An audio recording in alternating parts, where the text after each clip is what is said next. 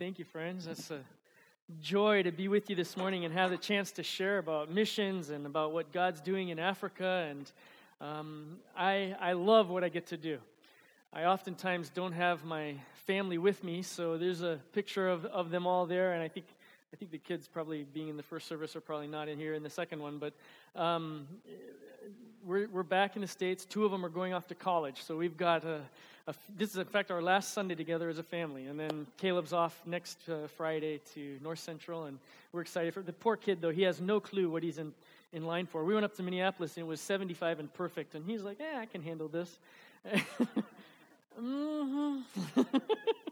That boy's about to, when you're in Africa a long time, your blood literally thins out because we never have a cold winter. And you need that thick blood if you're in Minnesota. This boy's going to freeze his little tush off. He's going to suffer. He has no clue. So I stuck him in a ice machine thing at Sam's Club and said, "Here, get in there. That's what it feels like. Well, stay there. Just stay there."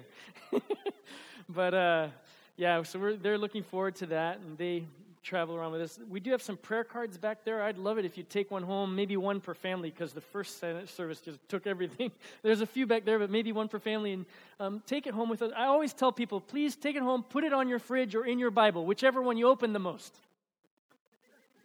Yeah. So if that way we'll be covered and remembered, and you'll hopefully after you hear the stories and want to pray with us, it'll make a big difference. We also have an email sign-up sheet back there. And I'd love to get your email address and keep you updated over the next. We're trying to raise our funds and support and prayer support to go back for another 4 years. And it doesn't happen without individuals and churches who will stand with us, pray with us, and give to make that happen. So we appreciate that. Miriam and I grew up as missionary kids, and then we went back to East Africa shortly after we were married, and we spent the first 10 or 15 years working in the Horn of Africa, in Somalia, Djibouti, and in Eritrea. And we just love what God's called us to do. More recently, we've moved to Kenya, and we have a little bit of a different focus there, but missions has, for us, always involved a ton of transition. But in the middle of it, the Lord's helped us and walked with us. And I got to tell you that I love my job. I love the fact that I get to live in Africa. I love it that Jesus called us to Africa. And I'm so glad to have that opportunity. This morning, I want to just talk with you for a few minutes about God's kingdom, the kingdom of God in missions, and what that means and how it relates. Jesus spoke a lot about his kingdom. And if you think about it, we're part of something wonderful. The worship we had this morning, the fellowship we have together, the unity we have in the body, we're a part of something incredible. The kingdom. And in Matthew 6, he talks about that. He says to each of us, he says, don't worry about your food or your drink or your clothes. Don't worry about that stuff. Which is very hard for us to do in materialistic America, isn't it? If we're true, we left all our old clothes for the last 4 years, everything we'd been using, we left it in Kenya. And we came back with literally probably 2-3 changes each, just till we could get to the store. And the last 3 weeks has been about rebuying everything we need for these bigger kids to go off to school. Micah to enter his freshman year, Katie and Caleb to go off to college. And I tell you what, for 3 weeks it's been like this. Where are those clearance racks? Just focused, looking. It's hard in the middle of that to remember, seek first the kingdom. Don't worry, Jesus said about all that stuff. Seek first the kingdom, my kingdom, and his righteousness, and all these things will be added to you. It's a different way of thinking. Would you pray with me this morning as we get started? Lord Jesus, I just thank you for the chance to be here and the chance to open up your word and look at what you're saying to us about your kingdom and about missions. And I just pray, Lord, that you would give us hearts to hear and respond, eyes to see what you want us to see, and that we would become the people of the kingdom as you want us to be. Lord, we pray as you taught us, may your kingdom come. May your will be done on earth as it is in heaven. In Jesus' name. Amen. In Luke 17, Jesus says, the kingdom of God cannot be detected by visible signs. You won't be able to say, here it is, or there it is over there. For the kingdom of God is already among you. In John 18, he tells us what his kingdom is not. Jesus said, my kingdom is not of this world. In Matthew 20, he talks about this different kingdom where rulers don't lord it over their people or where officials don't flaunt their authority. But he showed us a kingdom where a leader among us is the servant. What a great church this is. So many servant leaders making this happen. It's really incredible to come in and see what I know so many of you do. It's amazing. His kingdom does not originate with this world, or does he seek to take over the world by social or political activism or by violent action. That's not Jesus' kingdom. He did not come to establish a religio-political theocracy, nor did he come to dominate the world in that way. If it were, Jesus said, my servants would fight to prevent my arrest by these Jewish authorities. But now my kingdom, he said, is from another place. Now that does not mean that as believers we're to be indifferent to God's demand for justice, for peace, for caring for the orphan and the widow, or even for stewardship for his creation. No, he wants kingdom people involved in all those areas. He wants you and I to be a part of it. And yet of his kingdom, he says, and of this world, he says, fear not, for I, in my kingdom, I've overcome the world. Now, there are times, I'm sure, when we might struggle to find the faith to believe his statement. There are times where I wonder, Jesus, have you really overcome this world? And I want to share some of those stories with you. But it's because when we take a look at the world, you open up your newspapers, you turn on CNN, this world is a mess. It's a mess. We know all about Satan's kingdom because in John 10:10, Jesus tells us exactly, he says, the thief comes to steal and kill and destroy. And I've got to tell you, we've seen that all over the world, and Kenya has become a major battleground, a place of spiritual conflict. It's a conflict zone. We've seen the rise of Islamic terrorism. I know you've heard about it in the news. You know about ISIS, you know about Al-Qaeda, you know about Boko Haram in Western Africa. In East Africa, we have Al-Shabaab. The International Christian Concern writes about this group, Al-Shabaab, who currently controls much of Somalia and is active in several parts of Kenya, openly opposes Christianity. They enforce a strict form of Sharia law that calls for the execution of Muslims that leave Islam. Proponents of Sharia are also known to assassinate those who convert Muslims away from Islam. Now you can see the conflict between the church and her mission to draw people into the kingdom and the ideology of Islamic terrorists who want to prevent that at all costs. 2 years ago, a Christian pastor named Abdi Weli, he's one of our very few Somali pastors. He's a wonderful man. He was gunned down in broad daylight in the streets of Garissa by these same fundamentalists.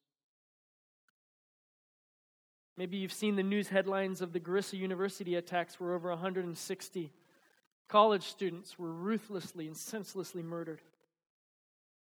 We've had multiple bomb attacks and grenade attacks. We've had people taken out of buses and brutally decapitated on the side of the road simply because they weren't the right kind of Muslim. You might remember from not too long ago the Westgate Mall attack in Nairobi.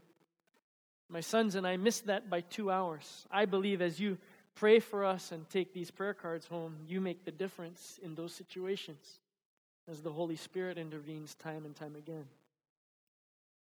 But in the middle of all that darkness and all that desolation, all that destruction, Jesus comes as a bright light. He pushes back the darkness. He pushes back that devastation.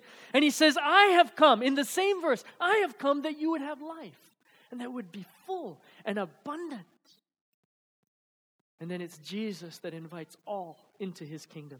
He welcomes everyone to repentance. He welcomes them to healing and to life. That's the Jesus that we serve.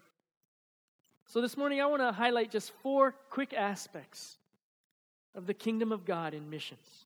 Number 1, first of all, His kingdom is about people. It's about people. It's made up of people who are surrendered to His rule and to His lordship, His direction, His power. It's those of us who enter relationship with Him through repentance and confession, and subsequently then we are able to live out love and obedience to Christ in our neighborhood, in our community. That's what the kingdom's made up of. People who follow the way, the truth, and the life, who is Jesus Himself. These are the people of the kingdom of God. Everyone, Jesus said to Pilate, who is on the side of truth, listens to me. In Matthew 11, Jesus spoke of the greatness of John the Baptist, and yet He said, but those who are least in the kingdom are greater than he. In verse 12, He went on and said, the kingdom of heaven has been forcefully advancing, and forceful men or forceful people lay hold of it. What did He mean? Well, these forceful people are like people who I work with in Kenya, pastors and evangelists and missionaries that we help to raise up, to train, and to send out to reach the least reached tribes in the nation of Kenya and in the Horn of Africa. Tribes that are resistant to the gospel. People groups who are blinded by Islam, who don't want to have anything to do with the church or Christianity or the message of the gospel. There are people like Anderson and Edith who live abandoned to Jesus. They follow His call to reach Somalis in the desolate and the dangerous areas. People who are willing to pay the cost. You see, Anderson and Edith know what it's like to give up certain comforts, certain creature comforts, some certain cultural comforts that they enjoy, so that they can be a part of another one, so that they can influence a different one. They learn to wear completely different clothes, enjoy different foods. They learn another language, because that's what missions is about. You see, working with many of these kingdom people, we're able to engage those communities through what we like to call transformational development projects. Projects that can bring a change for those people. And so oftentimes we'll enter a certain community through drilling a borehole. Or maybe it might be better that we dig a hand-dug well and we put in a pump so that the ladies who oftentimes have to walk 10, 20 kilometers every other day just to bring back water for their household, now they can have easier access to clean and safe water through the efforts of a borehole. We're also involved in constructing of tabernacles and churches all over the country as the need arises, as a group of people gathering get large enough. We construct them. And then we've established schools, sometimes ultimately strategically in places where there are unreached people who have no opportunity to hear the gospel. So like in Sombo, where you see this school, we have about 300 to 400 students who come from the Muslim tribes around, and they'll walk, some of them 5-10 kilometers to get to school every day, and every day they have a chance to hear about Jesus. And over a period of 12 years, we believe that's going to make a difference, even though they're hard, even though they're resistant, even though they repulse at the gospel. In time, those become the leaders who receive Christ and turn their communities toward Him. My wife directs Eden Camps and Clubs Kenya, which Pastor was telling you about earlier, that you helped so much with your M&M jars. I don't know who won, the boys or the girls, but I think ultimately Eden and Kenya were the winners, and we appreciate your efforts. That makes the difference in what we're able to do. As she goes out to Kenya children's camps and clubs in the schools and does camps. And she made a little video about what Eden really does. And so if you just take a couple minutes and watch this, it'll give you a chance to understand a little bit better what she does.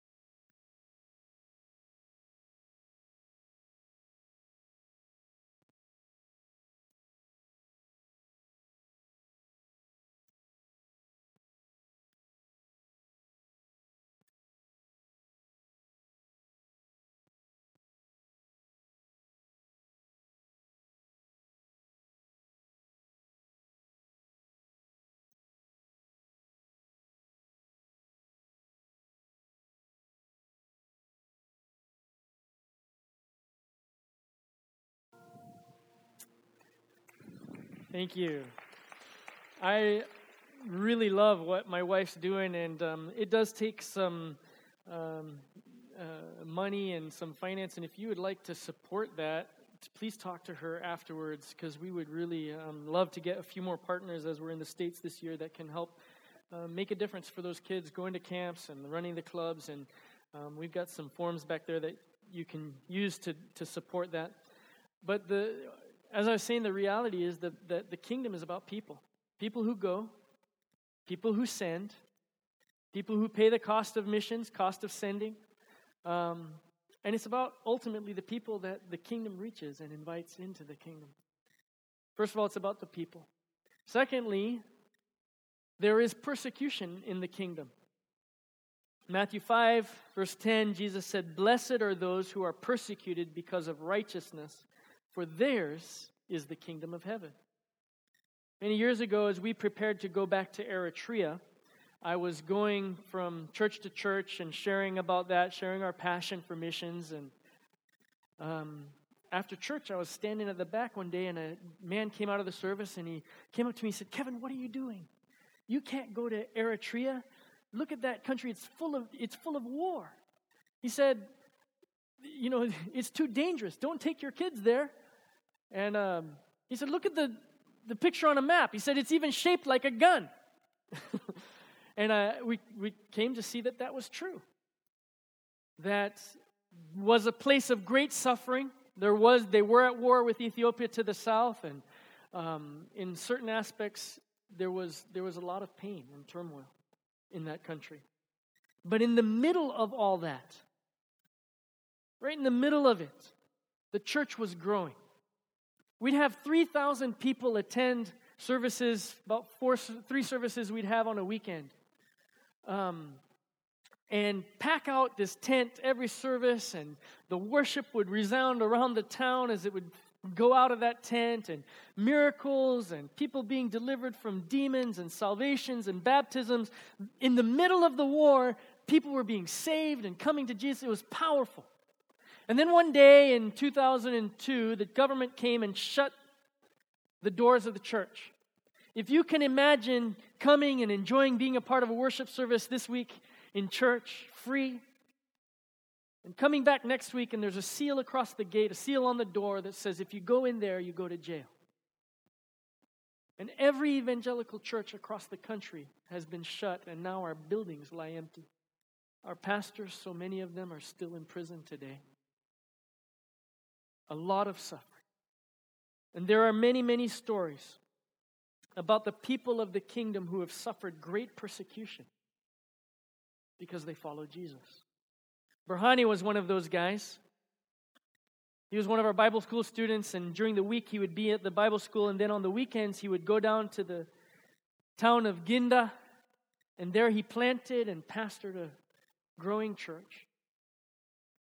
One day the police came to his house. They arrested him, took him out in the bush, and they took a rope and tied it around his hands and hung him from a tree. And then for 2 days, they beat the back of his legs, trying to get him to recant and turn away from Jesus. I saw him the following Saturday in a house, and he was lame now from that beating. He couldn't walk. When I looked at him, his face was swollen, his bruises were brutal. And I felt such compassion in my heart. I said, "Berhani, it's not fair. You've suffered so much for Jesus, and I've suffered nothing." And he looked at me, and I'll never forget the joy, the peace, and the forgiveness that came out of his eyes. And he said, No, Kevin. He said, "I've been counted worthy of suffering for the name."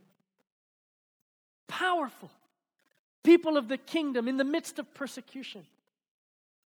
Or Tesfit, another one of our students, was drafted into the military service to go and fight in the war, and he always had his Bible, a little tiny New Testament in the shirt sleeve of his pocket, and he would open it up with his fellow soldiers all the time and be witnessing, and he was a powerful evangelist. Many people came to faith in Jesus as he shared his story and his testimony.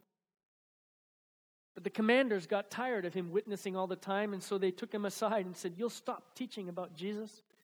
And he said, "Oh, sir, I cannot stop. Jesus has done so much for me. In fact, let me tell you what he's done and can do for you."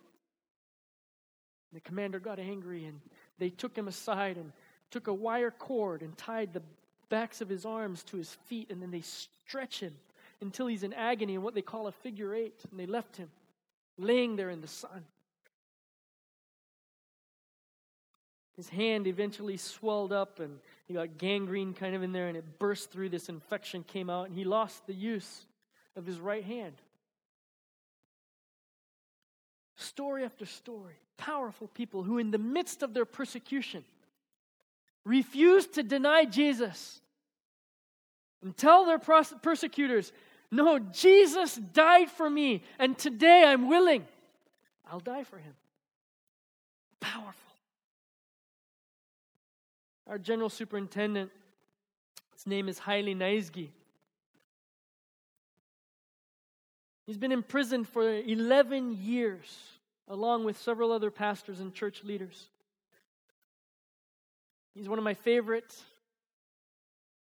African men and families in the whole world. Our families were so close. He's not had the privilege of seeing his children grow up. Their family has struggled to survive, and many of them have to live as refugees. Haile's family now has to live in Kampala. They can barely make ends meet. Sorry, Kampala is Uganda. Last year, he was able to sneak a letter out of the prison, and he got it to his daughter to send to me, and it came in the post. And I just wanted to read a little bit of that to you because it reads just like an epistle from the New Testament. He said, "Peace and joy from our Father and Jesus Christ to you. By the grace of our Lord Jesus, we are doing fine, Dr. Kuflu and Kidani and me, and other fellow Christian prisoners. Your prayer helps us stand firmly and to glorify God in the midst of our trouble. As you follow through public media, many young Christians are resisting the devil and paying the price here in Eritrea. Isn't it amazing to find young Christians who are willing to follow our footsteps and ready to give their lives after all these terrible years? Praise be to Jesus. This is the outcome of persistent prayer of all the saints in the world. Please keep on praying." Years ago, as I was leaving Eritrea before Haile was arrested, he said to me one day, "Kevin, ask our brothers and sisters to pray with us. Not that we would be freed from this persecution, but that we would be faithful to stand beneath it and fearlessly proclaim Jesus as we should." Connect Church in Washington, Illinois, can I put that to you? Would you pray for our Eritrean brothers and sisters who suffer much to follow Jesus? "For such as these is the kingdom of heaven. Because of these forceful men and women, the kingdom is advancing. I've come to see the people in the nation of Eritrea, not in the shape of a gun, but in the shape of a key. Because those Christian brothers and sisters become key to reaching the nations around them. In the middle of persecution, they can reach their Muslim tribes and tongues that don't know Jesus yet. And they're powerful as they go about it. Just as we in Washington, Illinois, become key to reaching our neighbors in our neighborhoods.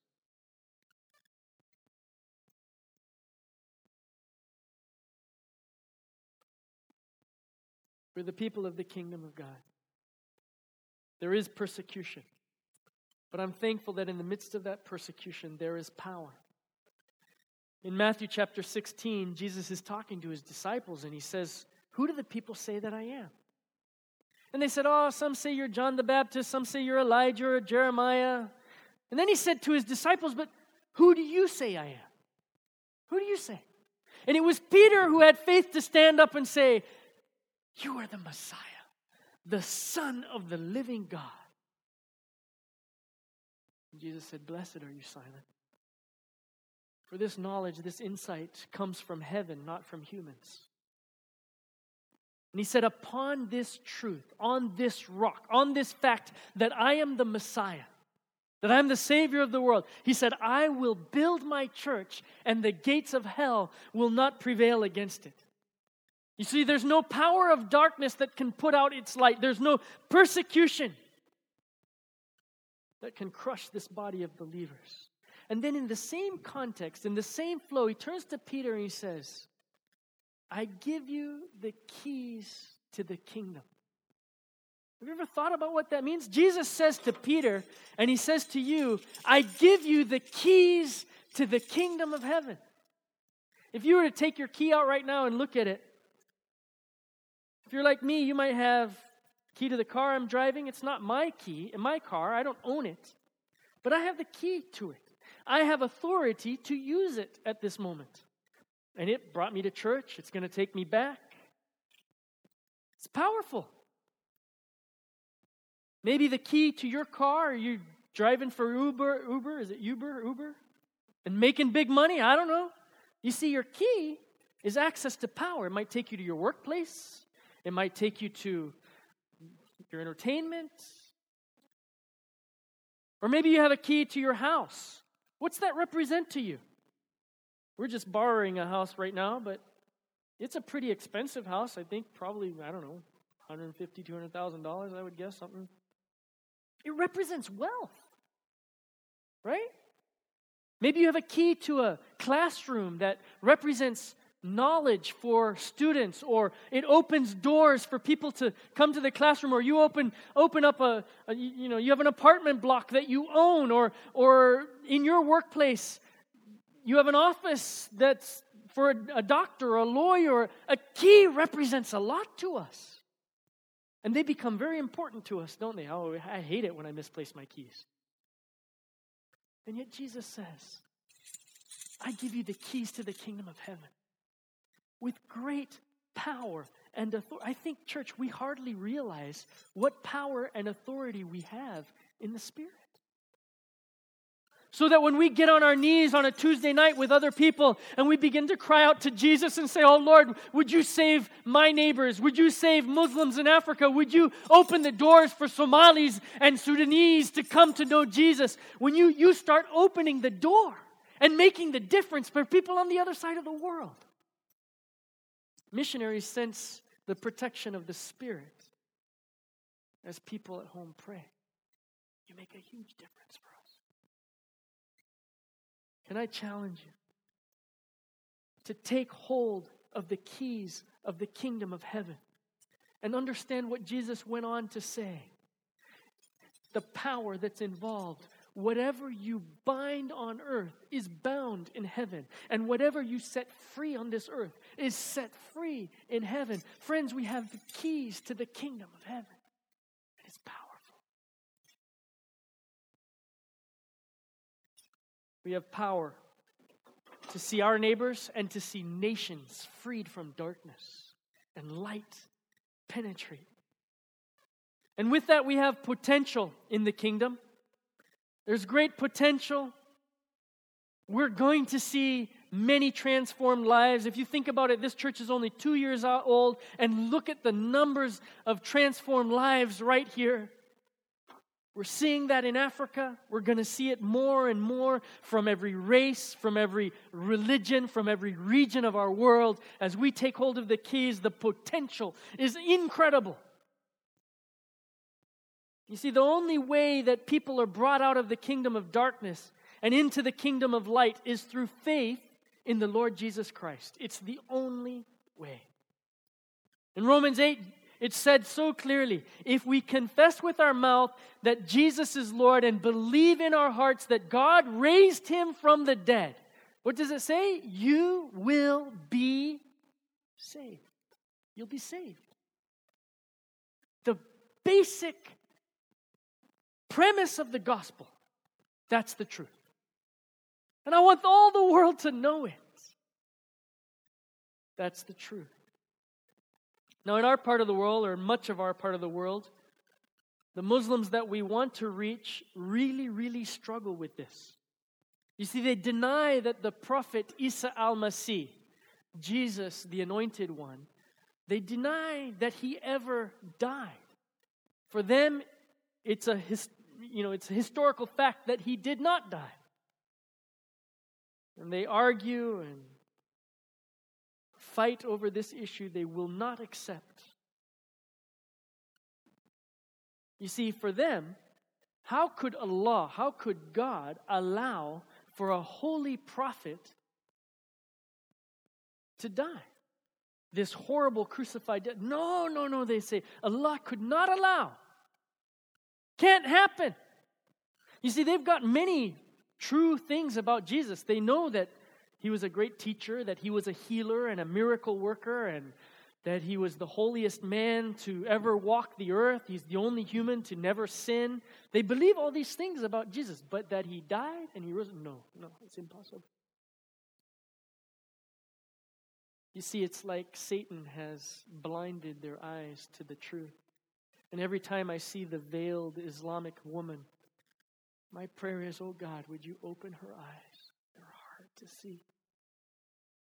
It's exactly what 2 Corinthians 4:4 says. The God of this age has blinded the minds of unbelievers so that they cannot see the light of the gospel of Jesus Christ, who is the image of God.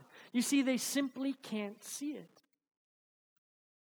Now, I know in the physical it's impossible for us to go up to a Muslim lady and pull the veil off. You'd start a war. But in the Spirit, I believe as we take hold of the keys, we can pray that the Holy Spirit would illuminate their minds, that their hearts could be receptive, that they could come to see the truth. And yes, I understand. It's a huge war. It's a big fight. But through love and relationship and discussion, time after time, my prayer is that the Holy Spirit would do that. One of the ways that that's been happening is that I like to share a story which illuminates who Jesus is and what he did. You see, in theological terms, we call it the doctrine of substitutional atonement.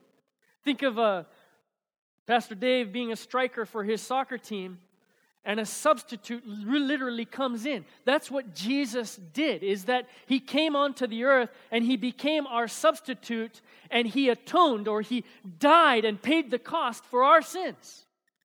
A Muslim can't understand how God would let a good man die for a bad man. It doesn't make any sense to them. So I like to share this story. It's a story about two brothers, an older brother and a younger brother. The older brother was a really good man in his community. Everybody loved him. He was respected. He shared his wealth and his wisdom with his neighbors, and he's just a good guy. The younger brother, he was a reprobate. He was an evil man. He spent his time in the bars. He was always drunk. He ran around with the prostitutes, probably dealing drugs. He is one of those kind of guys.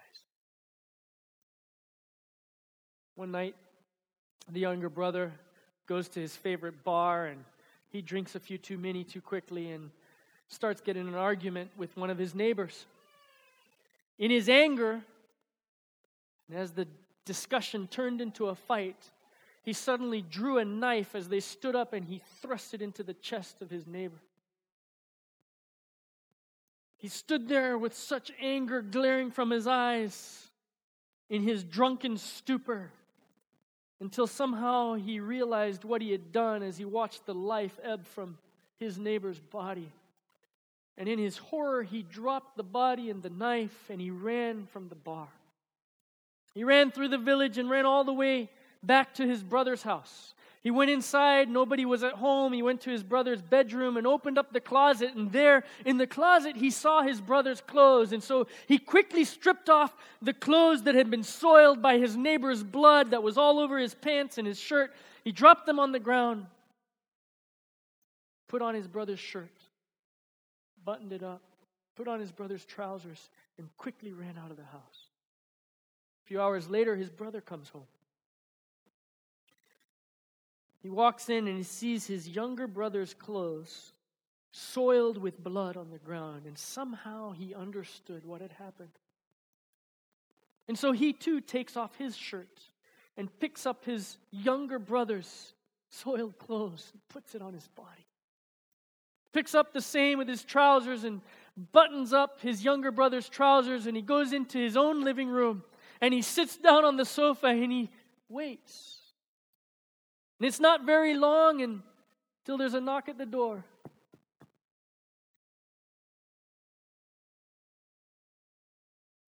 He opens the door, and the police are standing there. They look at the evidence all over the older brother. So, of course, the older brother is arrested.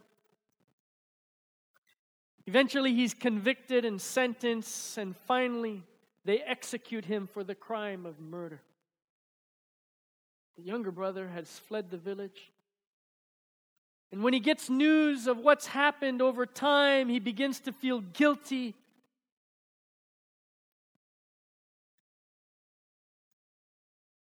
In time, he can't stand it anymore, so he runs back to the village. He goes to the judge's house. He knocks on the door. And he says, "Oh, judge, there's been a horrible miscarriage of justice." He said, "My older brother was a good man. He's not the one who murdered the man in that bar that day." He said, "I'm the one. I'm the one that was a thief and a robber and a murderer." The judge wisely reaches up on his bookshelf and pulls down the book of the law, opens to the right page. And he looks at the younger brother and he says, "Son, it says here that the punishment for the crime of murder is that the perpetrator will be hung by the neck until dead." He said, "Your brother paid the price for you. You are free. Go and do no more wrong." And I want to tell every Muslim friend, and I want to tell you here this morning, who have not yet come to believe it perhaps, that Jesus Christ is my older brother, and I'm the younger brother. And He came and paid a price for me on a cross that I deserved, that you deserved.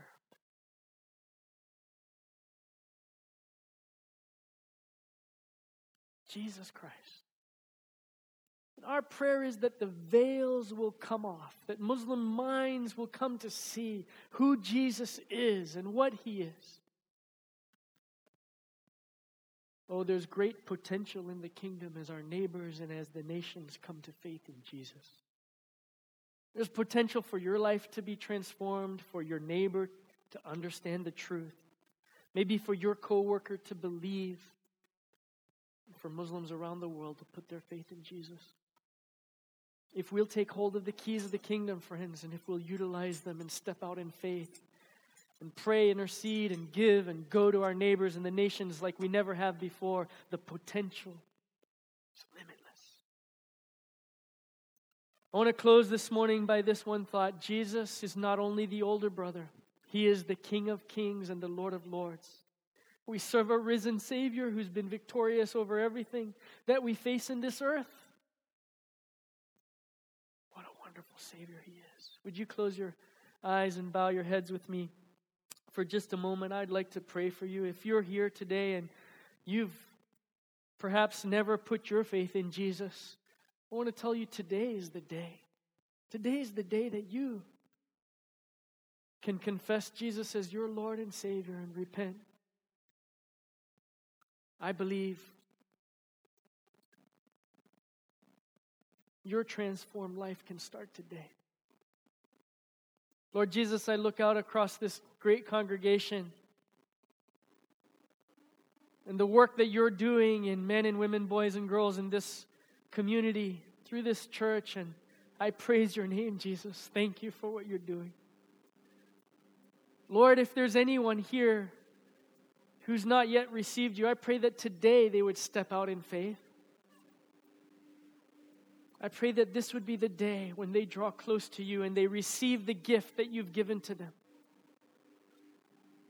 And Lord, for others who at times have gotten lazy about using the keys of the kingdom, would you give them faith to believe that they make a difference in Africa? They make a difference in nations across the seas, and they make a difference for their neighbor as they intercede and as they pray and as they call out to you. Lord, would you raise up pillars in this church who would have faith to believe you? and walk with you. Would you anoint them in power as they take hold of the keys of the kingdom? Lord, I thank you for what you're doing here. I pray that you would receive all the glory. I pray that you would use your people this week for great things in Jesus' name. And we'll give you all the glory and the praise in your name. Amen.